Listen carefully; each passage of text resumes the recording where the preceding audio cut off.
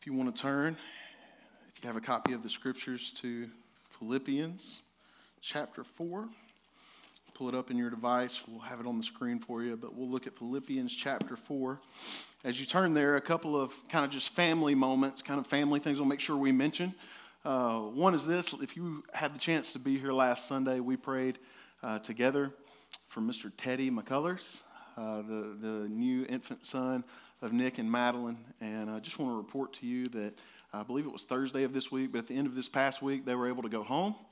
Had a check back up with the doctor Friday. Everything's going well. They said no visitors until he's about a month old, so you're not going to get to see him anytime real soon. But other than that, things are going really well.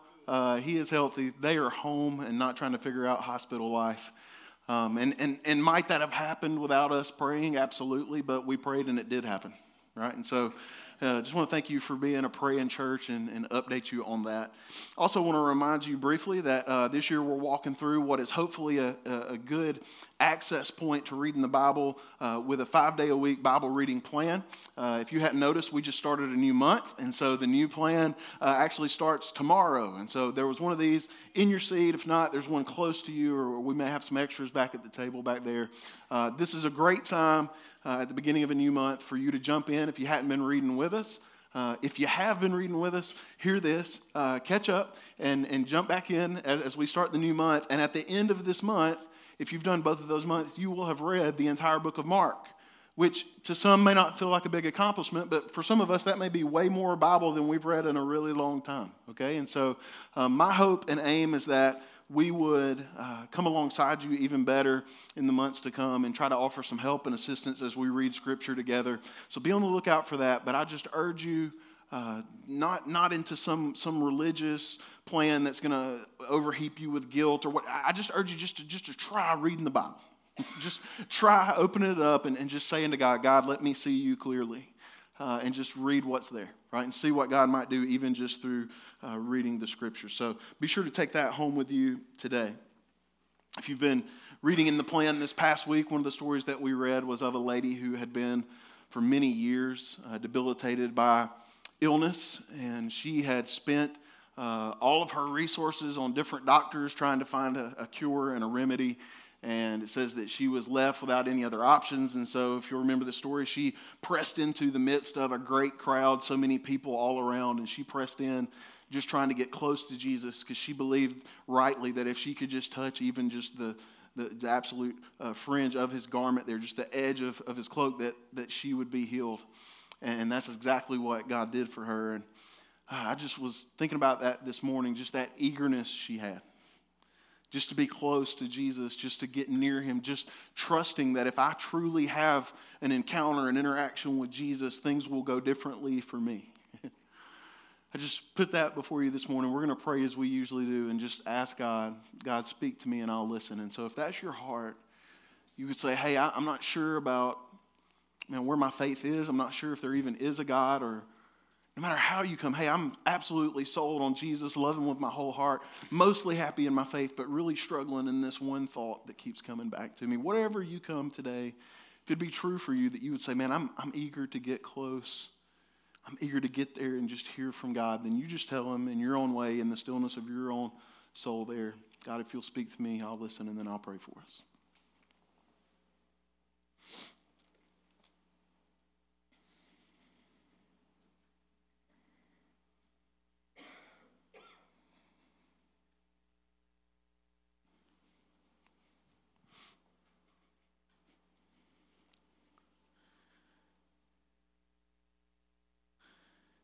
God, you've been good to us all of our days. That's true when we're aware of it and when we're not, when we are responding in worship and when we're not. You are the giver of every good and perfect gift. Everything that could be labeled good is from you.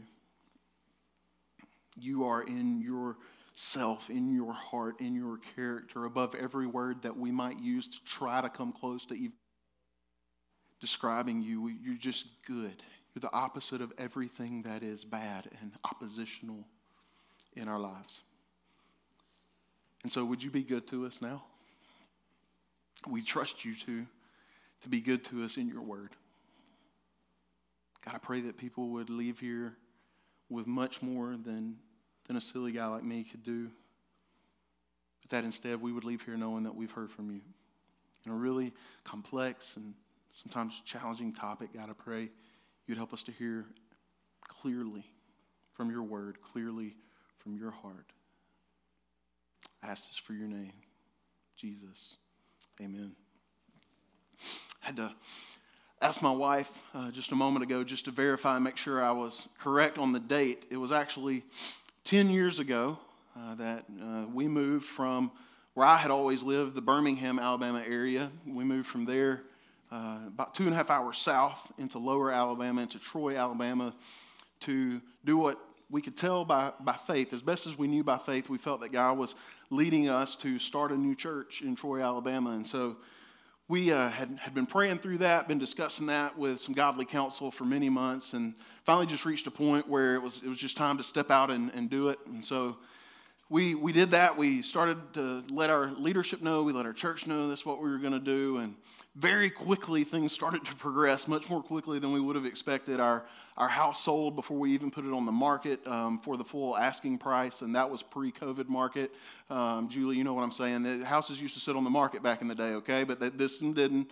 Our house sold quickly. I had just told the church that we were leaving, and all of a sudden we reached a point pretty quickly where we had to be out of our house in like 3 weeks, and I didn't have a job yet in Troy, and we didn't have anywhere to live there, and we had absolutely no idea what we were going to do.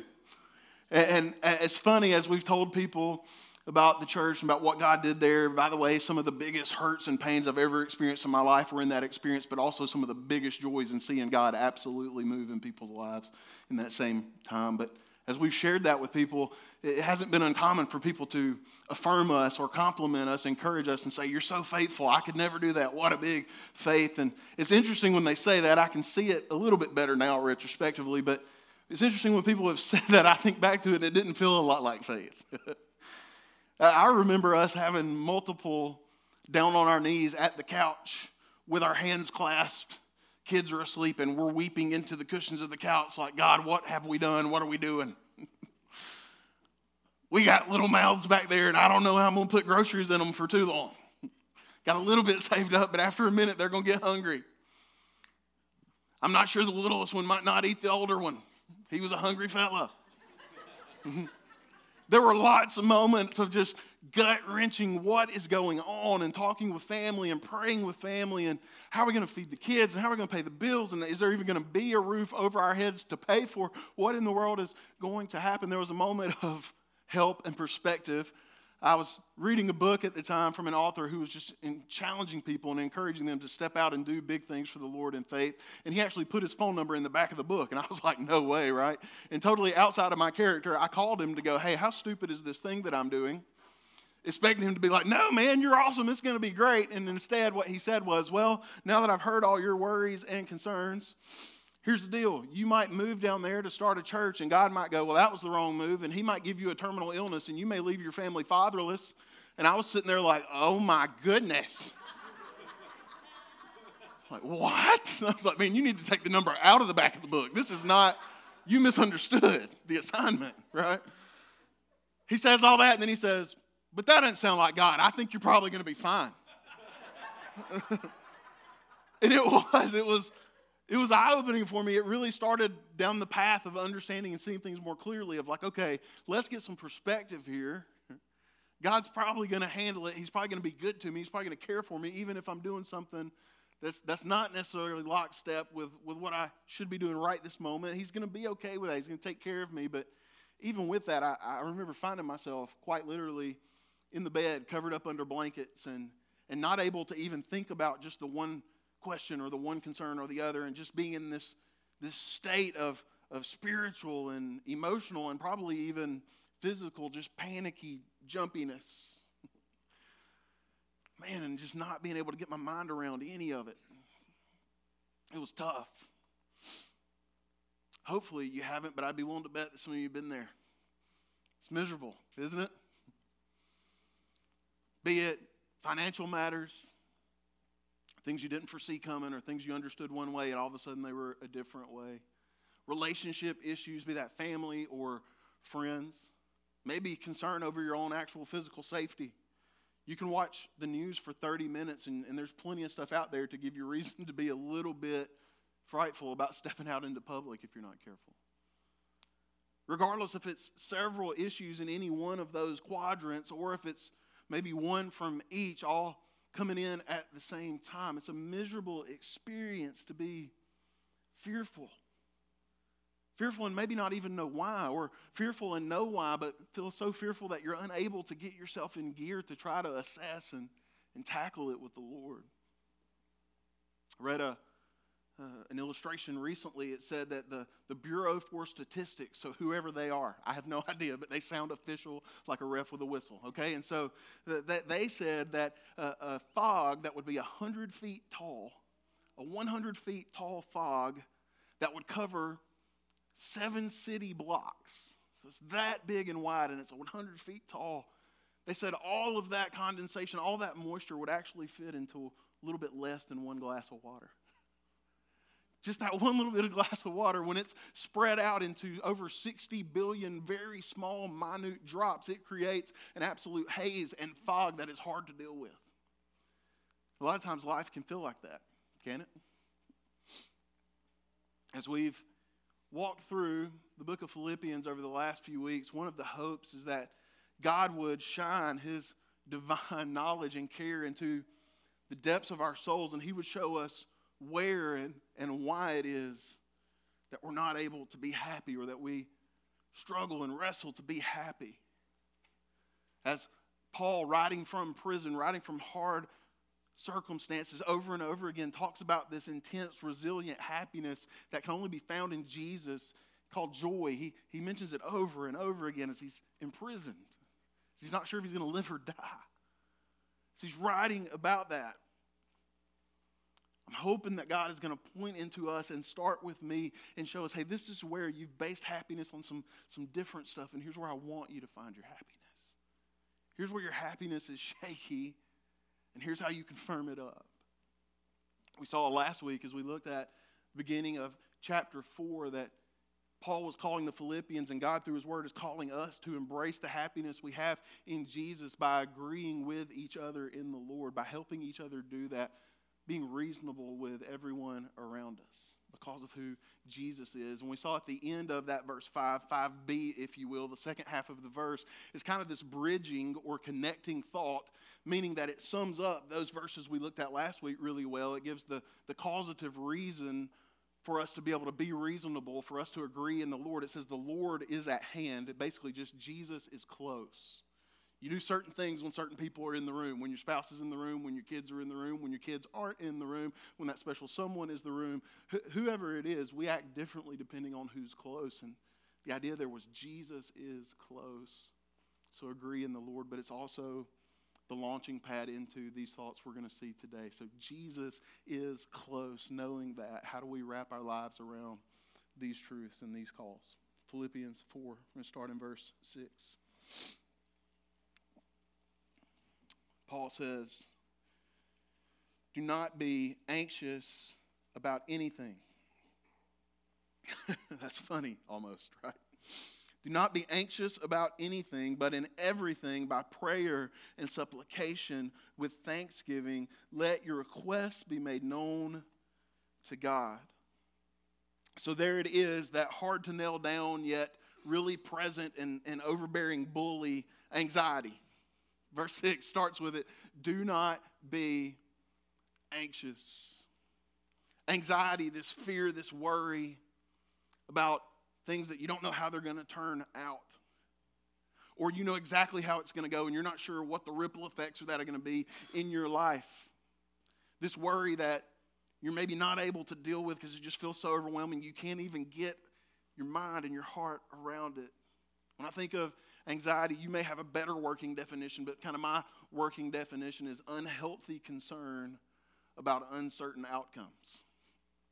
There's a healthy concern you have when outcomes are uncertain, like if your toddler's making his way to the road and a car's coming, it'd be good to be concerned about that. But unhealthy concern.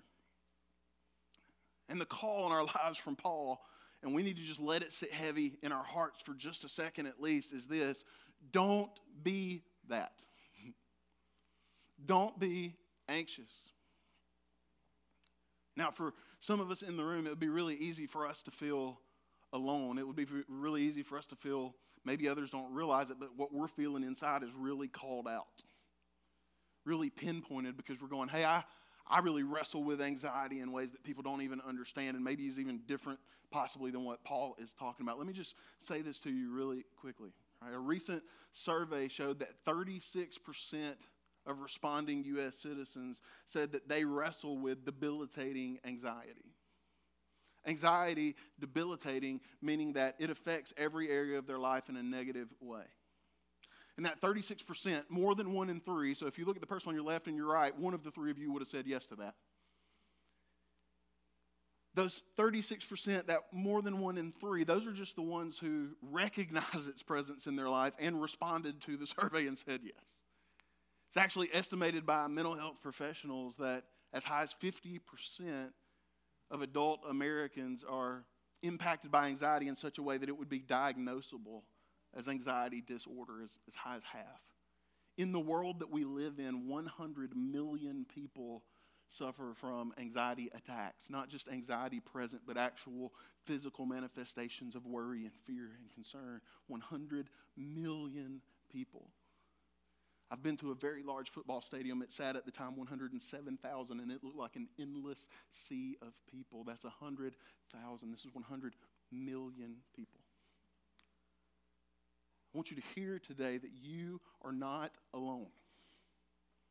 That God does not waste Bible space, that if He addresses it in the Scriptures, that was to be for its original readers, but in His wisdom, no doubt He knew millions and billions of people are going to be led by this in their lives. They're going to look to it as an authoritative source and text for their lives over years and years and years. If God put it in the Scriptures, it's there for a reason. If He's addressing an issue, it's probably because there are many of us that need help with it. Anxiety has impacted every life in this room in some way or another, on some level or another. So you are not alone. I also want to point out that anxiety is multifactorial, meaning there are multiple factors that can contribute, right? And I don't want to ignore that, okay?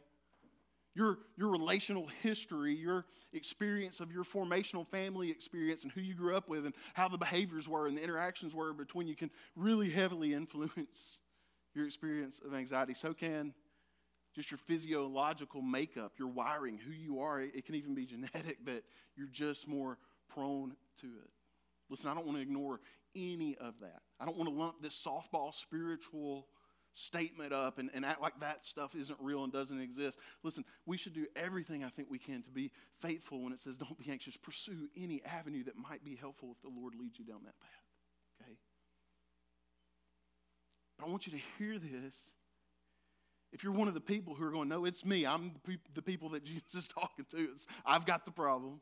Or if you're one of those people going, yeah, I hear that, but it sounds more like a sentence of guilt. It feels like a leading towards something that's impossible. It feels like God is kind of punishing me through Paul saying, go do this. And He knows there's no way that it's ever going to happen. If you're one of those people, I just want you to hear this, is that if you're more prone towards anxiety sticking to you in your life, listen, your susceptibility is not sin.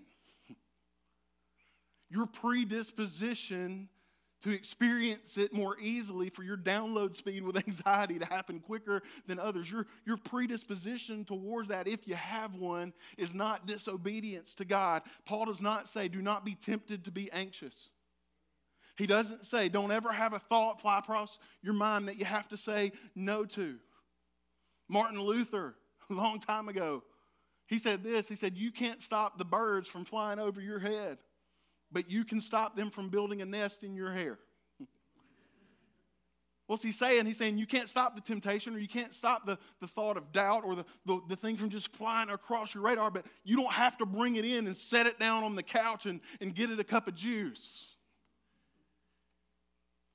But that predisposition, that susceptibility to it is not sinful in and of itself. Our enemy would love for you to believe that God's command for you is don't ever be tempted with anxiety, and he would love to just steep you down and cover you up with guilt and shame when you struggle in that arena. And that's not what God is saying through Paul. What he is saying is, don't be anxious. Maybe bold that word in your mind and your heart. Don't be anxious. What I hope that you're hearing, what I believe that Paul would agree with, I pray, is that it's not sinful for us to wrestle with anxiety. The problem comes when we stop to wrestle with anxiety. When we accept it, let it live, let it dwell, and therefore diminish our faithfulness to God, diminish our joy in Jesus. The command is don't be anxious. I've been there. You heard a little bit about it a minute ago. Been there a couple of times in my life. Drank that cup all the way to the bottom. Been there in the closet on my knees, dry heaving because there's no more tears to cry and not sure what else to say to God. I've been there. You're not alone. You're not sinful for struggling. But what Paul is calling you to is to not give up the fight of faith, to believe that God is bigger even than that. And to figure out what it looks like to wrap our lives around that big God in that specific struggle. It says, don't be anxious. Awesome. Wouldn't it be great if it was that easy? It was just a light switch. You just kept it in your back pocket, like, click, done, not anxious. That'd be great. That's not how the Lord did it. What help does he give us in this attempt to be faithful and not be anxious? He says, don't be anxious. Notice what he doesn't want us to be anxious about. Anything. Two big, wide scope terms in these verses. One is anything. The other one is everything. I love how Scripture understands us. How it makes the category big enough for anything that you could possibly bring in to be anxious about. We can worry about the most ridiculous of things, can't we? Certainly the big things that we understand, but there's also the small things. Right? When I dropped the kids off in the parent pickup line this morning, I told them that I loved them, but did my tone sound loving? They're probably at school thinking that I hate them, that I'm not coming back to pick them up. I'm such an idiot. I'm such a bad parent. Your kid has a freckle in a place that looks like, heaven forbid, they had their nose pierced. They're only 7. You're like, oh, what will people think? Who cares? What does Jesus think? Right? Did I actually remember to tell my boss about that thing, or did I just think in my mind to remind myself to remember? Did I actually tell him, or did I not tell him? Should I have told him that? Am I going to get fired? Right? Like there's this train of thoughts. Is my wife going to realize that it's actually my feet that are causing the house to stink? There's a lot of stuff that we can be riding around and acting like we're just fine, and there's just in the back of our brain just pelting us over and over and over again. My best buddy's house I spent a lot of time at, his older brothers would, when they decided to pick on us, one of the things they would do is sit on us with our arms pinned behind us and just thump us in the nose. Not hard. They didn't draw blood. They just did it over and over again just for long. I mean, it felt like, man, did we just watch a whole movie? I mean, they just over and over again. And that, man, that haunting of anxiety in our minds and hearts can be like that, can't it? See, God understands that anything could be the thing. That it doesn't have to be something that qualifies on the Richter scale of circumstances as huge, categorically. Anything could be the thing that would push us to this place of unhealthy concern about unknown outcomes. So he says, hey, don't be anxious in any of those things. How do we do that? What do we do? Well, then we, understanding that, do this instead. It says that we should do what? It says in everything. So in all the things in your life, big and small, in everything by prayer. So in all the things in our lives, the big ones and the small ones, all the stuff that could take us to that place where seeing the faithfulness of God has become really eclipsed and hard for me to view because I'm so seeing the grandness of the things that are driving me to anxiety. In all of those things, come and pray. Prayer there is really just an all-encompassing term, just meaning pray, just meaning talk to God. There are specific terms for prayer. We'll see one in a second, but this one just means talk to God. Just talk to Him.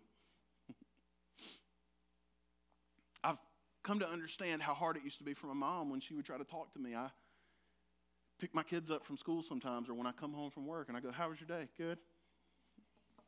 What was good about it? I don't know. I get creative. Okay, what was the best part and the worst part? Best part was when it was over. The worst part was when it started. Right? Like, good grief. Would you just tell a brother something? I mean, you can tell me you made a bad grade. You can whatever you want to tell me. I'm just trying to hang out with you, you know? My little fella, sometimes, he's a little different. He'll come home. Hey, Dad, did you know that Miss Stevens, she told us to come sit on the rug? And when we did sit on the rug, Mav did sit in a silly way. He didn't sit the right way. That's funny, isn't it?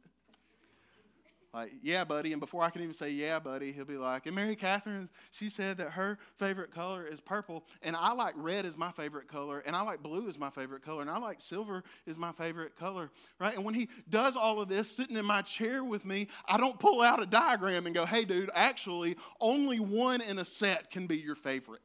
Right? I don't explain to him the particulars or try to teach him to get it right in his talking to me. He's excited to talk to his dad and ask me, is it cool? Or tell me how awesome it is that dinosaurs are big and they could eat people. And I'm like, that's so cool, right? He wants to tell me. He has my ear and he's happy about it. And I'm his dad and I'm so glad that he likes to talk to me. There's not something too small. There's not something too weird. There's not something that you can't come and pray to your Heavenly Father about. He says, pray in everything. Come and talk to Him about everything. In everything by prayer and supplication. Did you supplicate this week? You don't even know, do you? You probably did. I hope you did, but you may not have realized that supplication is asking something of God, but it's really focused more on the tone of heart than it is on the particular of the ask. It's this urgent plea. It's this crying for attention. You have to see this. It's critical. It's crucial. It's much like we talked about last week about entreating, except instead of it being a command to people, it's a request to God. But the tone is urgency. Hear from me, please. Doesn't matter how small it is. If it's taking you to a place of concern that causes you to doubt your Savior, then it's worth bringing to God as if it's an urgent matter. And He's not down on you, embarrassed of you, ashamed of you. He goes, come talk. In everything with prayer and supplication, let your requests be made known to God. So here's the deal. As much as you are able, name it. You may not even know what's causing you to have this fear and this inward panicky state. That's okay. But as much as you do know it, then name it. Say it to God. I've been there in the place where if I had said to me, hey, say it to God, my response would have been, I can't pray. I'm so locked up inside. The transmission, the engine, is just absolutely torqued. It's not moving. I can't do it. Can I just offer you this? Just as a practical. In that place, tell God that then.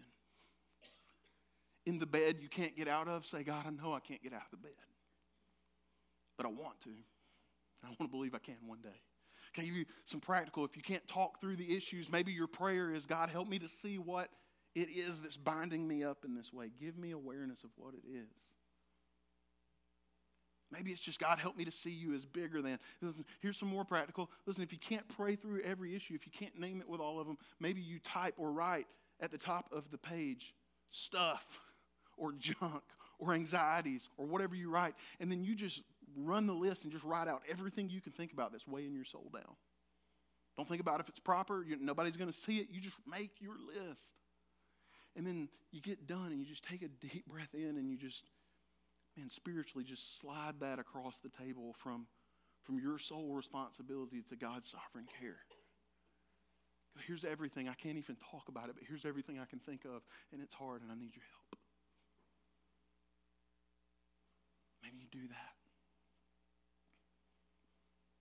What in the world when you're anxious and you feel like you can't stop being anxious, and you're told to pray and you feel like you can't pray, what would give you any confidence? What would give you any confidence that God's actually going to come through?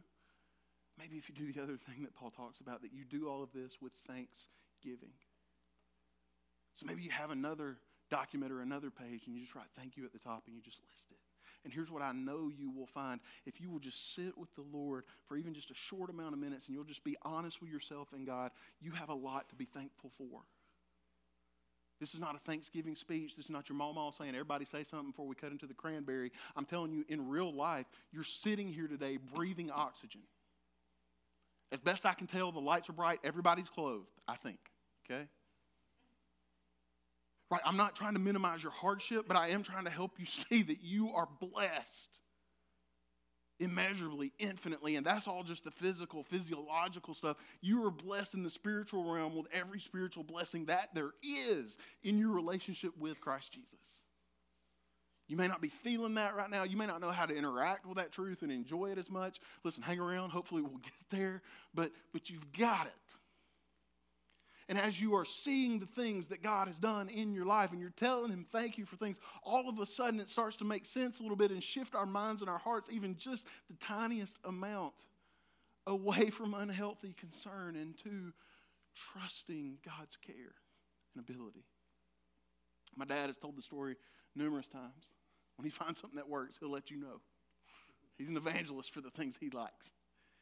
He was going through a really hard season. Several really hard circumstances hit him and our family in a very short amount of time, and he was talking to a friend about it, and the friend told him, I want you to drive over to St. Vincent's Hospital. It's a very large hospital just off the interstate in Birmingham, Alabama. So when you're feeling that way, I want you to drive over to that hospital, and I want you to sit in the parking lot and turn the truck engine off for just a minute, just 60 seconds, and I want you to look at that hospital. And if you don't have anything else you can say to God, you can say, God, thank you that I'm not in there and my family's not in there and everybody's at home healthy and safe. I don't know how many times he did it. I don't know if he ever did it or if just the idea was enough. I've never asked that question. I probably will this afternoon. Curious now. But the reality is that just like this guy saying, hey, maybe you'll get a terminal illness and God will smite you into a puff of smoke because you went and tried to plant a church.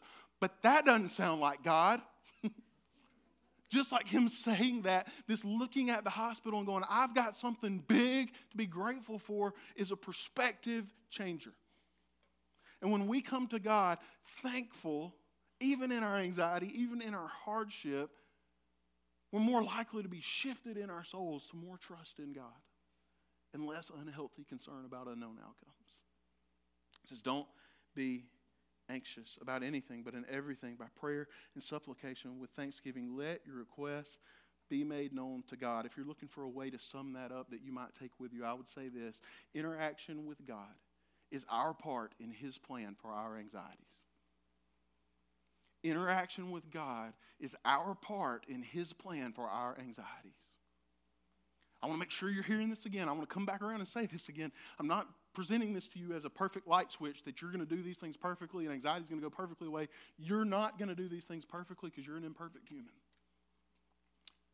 The things that are bogging you down may not immediately just disappear because life is real and broken and tattered and hard. But I do believe that the reality is that if God says don't live in a perpetual state of anxiety, don't be anxious, don't be okay with it, don't fail to wrestle with it faithfully. If he calls us towards that and then tells us how to walk in it, there has got to be victory and aid in the things that he calls us to. And what he's called us to is to interaction with him.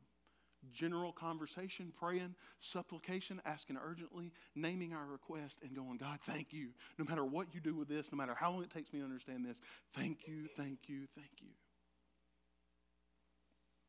And it doesn't do any good to know that interaction with God is our part in his plan for our anxieties. We actually have to do it. Let me give you an embarrassing side profile. You see this? This is not on purpose. I didn't wear a tight shirt on purpose today. It's the only one I could find that wasn't wrinkled. I'm being real talk. It was early in the morning. My wife was asleep. I don't even know where the iron is in our house. Okay, I didn't know that until this morning. I thought I knew where the iron was, and then I was like, I don't even know where to start looking. So I couldn't iron any of the shirts that were big enough. So I got this going for you today. Here's what I know from past experience, successful past experience. I know that less sugar, oatmeal cream pies, ice cream, cookies, shortbread cookies that come home in a box because my daughter loves them. Why do they have to come into my house, though? Because I'm not going to eat one, I'm going to eat 7. Right? I know that less of that and more of me in motion, moving my physical body instead of sitting in the recliner with my feet up, I know that that produces results here in this area, in this region. Okay? I just know it's generally held truth. That happens. But it's not doing me jack squat good to know that if I'm not doing something about it. It's not helping me to sit in the recliner and know that this is how it works. To agree, yes. What helps is when I do, yes. And God is saying, don't just think about how interacting with me is supposed to be the way that I'm offering you some help and a lifeline in this anxiety. I'm saying even if it's stunted and even if it's broken conversation and even if you feel like you're not getting anywhere, don't trust your insecurities and what they're yelling at you. Instead, trust me. Come interact with me. Because God doesn't just want to do stuff for you. He wants to do stuff with you. Interaction. Our part in God's plans for our anxieties. Now here's a little bit, I believe, if you're struggling to believe that it could actually be effective in your life, I'll just give you this quickly, verse 7. It says, when this happens, when we've developed this lifestyle of being these people who pray, who supplicate, who are thankful, who let our requests be known, this is what he says can come about in our lives, verse 7, and the peace of God, which surpasses all understanding, will guard your hearts and your minds in Christ Jesus. When the Bible talks about peace, it's not talking about just an easy feeling. I got a peaceful... I don't know the rest of that song. I don't know where it goes. If it's a horrible song, I just know that part. Okay, so get on over it. All right? But it's not just talking about that feeling. It's not talking about a happy feeling. The Bible talks about peace. It's talking about completeness. It's talking about having everything that matters. Everything that's crucial, you have it. You're complete, you're whole, you're lacking nothing. And here's what we just read in the scriptures, that if we would be people who would interact with God, even in our deepest anxieties, we can see that this God who has perfect peace would use that peace in our lives. And can I just say to you that his peace is absolutely mind-boggling if it's really perfect peace. Anything that God would put on his Christmas list, he doesn't have to because he's already got any good that would come from it. He's already got it. It's already his. God's never watched an ad and thought, ooh, I should buy that, right? He's never thought, if I get that, it'll make me happy because I'll be better at golf, or my hair will look more full and less like I'm going bald, or whatever it is. He's never, ever thought that. He has everything he needs to flourish and to have joy radiating from himself. He has everything. And that surpasses our understanding. Because if I were to meet you at the back door today and I was to say, hey, don't ask me how, but I've come into several $1 million, and is there anything I could get you that would help you with life?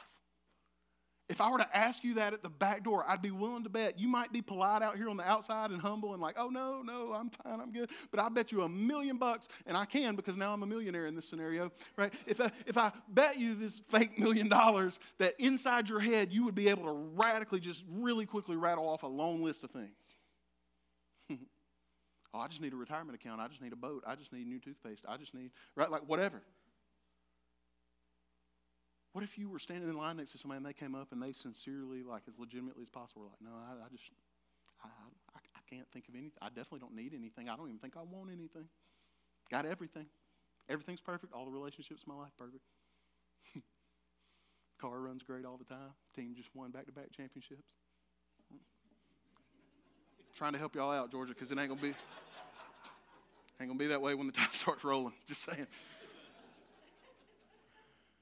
Right, but doesn't it seem awkward? Doesn't it seem ridiculous to think of hearing somebody with this offer? Hey, no cost to you. I just want to bless you. What can I do to increase your life and flourishing and help you? And somebody go, there's absolutely nothing. That blows our minds. But that's who God is. That's his peace.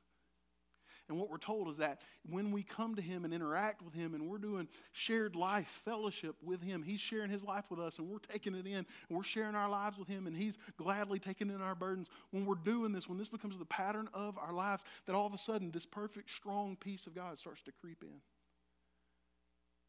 Maybe not perfectly all at once, but it starts to happen at least incrementally. And that peace guards our hearts, the places of what we feel the most and value the most. And it guards our minds, the places where we assess and make decisions. It will guard us. Why will it work? Why is this more than spiritual geometry, that if you put the pieces in the right order, it all tends to work? It's because of that last little part, because the position that all of that peace comes from, the person who secured all that peace, is that our minds and hearts will be guarded by perfect peace in Christ Jesus. The pinnacle of God having everything that he needs and no more worries. He goes, you want to see what it looks like at its best? It's Jesus. All God's promises find their yes in him. That's what his word says. Jesus is the one who has secured it for you through dying for you when you weren't asking him to and didn't realize you needed him to. And even if you had, you wouldn't have wanted him to. You were hostile towards him. You were alienated toward him. You were spiritually dead. And he died willingly, gladly to rescue people just like you. And in so doing, he secured for you not just the promise of peace eternal forever one day, but he secured for you also the true, real experience of some of that peace here and now. There was a guy, my 11th and 12th grade years of high school, I was at a new school, small school, much smaller than the one I'd been at. Everybody but me knew each other. There was a guy for 2 years that wanted to beat me up. Almost every day he was telling people how he wanted to beat me up. He was saying stuff about me. Just really quickly, I'll run through why I didn't want to beat him up, why I didn't want to fight. Okay, one, I'm a lover, not a fighter. Okay, can't help it. It's just true. Two, the girl that he wanted to fight me over, I wasn't even trying to make her my girlfriend. I don't want to fight about it. Like, why am I going to get bruised up? I'm not even interested, right? Three, he was a good 4 to 5 inches taller than me. He loved to fight. He had put it on display before that he was pretty stinking good at it. He ended up playing middle linebacker in college for a scholarship. He was a tough, big, strong dude. I'm not so macho that I'm stupid, okay? No desire to fight this guy. And I didn't realize until further on into adulthood how much this really had bothered me. Every day, to walk into a reality where you don't feel safe, where you're not sure if the next corner you walk around is the one where there's going to be somebody trying to start something, trying to change your teeth alignment. Every day in a new place with all new people, and you got to be wondering, what's that person? Where are they? What are they saying to the people that I'm making friendships with? Every day. You know when I felt safe, though? You know when it didn't bother me at all? It was when my buddy Kevin, he was older than us. He wasn't in our grade. He wasn't a little youngster like us. My buddy Kevin was around. He's like 6'4", 6'5". I don't even know how much he weighed. When he walks in, he looks like a big old grizzly bear. He's one of those people that when he walks in, you're not like he's tall. You're like, look, hey, psst, that guy over there, what's wrong? He's big. He's just huge. He was kind of this friendly teddy bear, gentle giant. But if you'd ever seen him play basketball, he had plenty of intensity, and he would hurt you. And Kevin was my boy. And when I was with Kevin, it didn't matter if other dude was in the room or not. I was free to be me. I could have fun, didn't worry about whether he's going to say something stupid or he's going to think I'm like, well, I say whatever I want to say. Kevin. Right? Can you just hear this? This big, huge, immense God who I can't wrap big enough words around, who created it all, who knows it all, better than you know what's going on in your soul that's causing havoc. He understands it so much better than you do, and he is strong enough to do anything he needs to do about it. The Savior that defeated all opposition, the one who ran against your sin and your destruction to save you, that person is in your corner.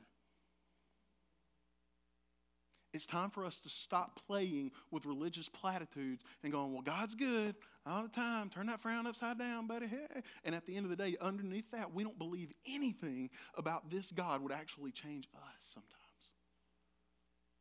That God is big and huge and at perfect peace, and he will guard your heart and your mind. Your mind and heart may not feel guarded, but his promises are bigger than my feelings.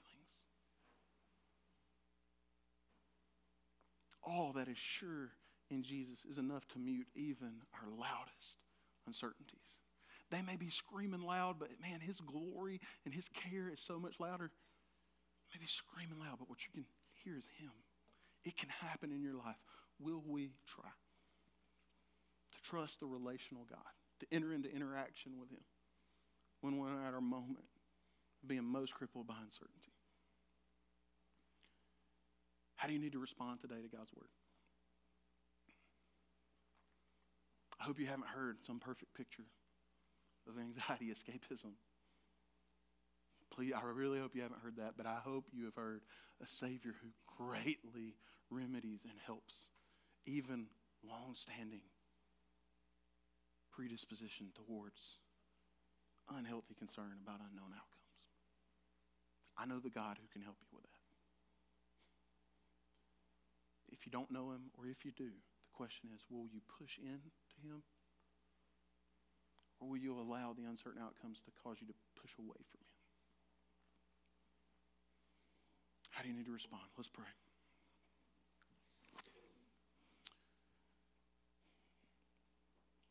Father, I thank you for your patience with me. I pray your blood would cover my silly best attempts at preaching your word, that you would let nothing land that wouldn't be helpful, and that you would let anything that would be rescuing that's true about you light up in our souls now. I pray that today would be a day that somebody in this room, somebodies in this room could look back to and point back to and go, that was the day that I started actually actively trusting God to pursue interaction with him. That was the day that I started to see his perfect peace guard my mind and my heart in Christ Jesus.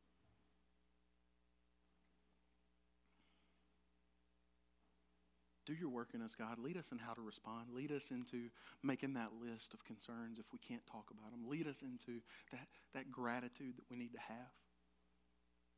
Lead us into asking a friend to get a cup of coffee to help figure it out. Lead us into whatever it looks like for us to walk faithfully with you in our brokenness. Lead us in a greater experience of happiness in your holiness. Lead us there for our joy, but for your glory. Use our lives to help others. Let them see through cracked, broken picture frames. Let them see pictures of radiant grace. Lead us in how we respond. Let us leave here to be worshipers. I ask all this for your name, Jesus. Amen.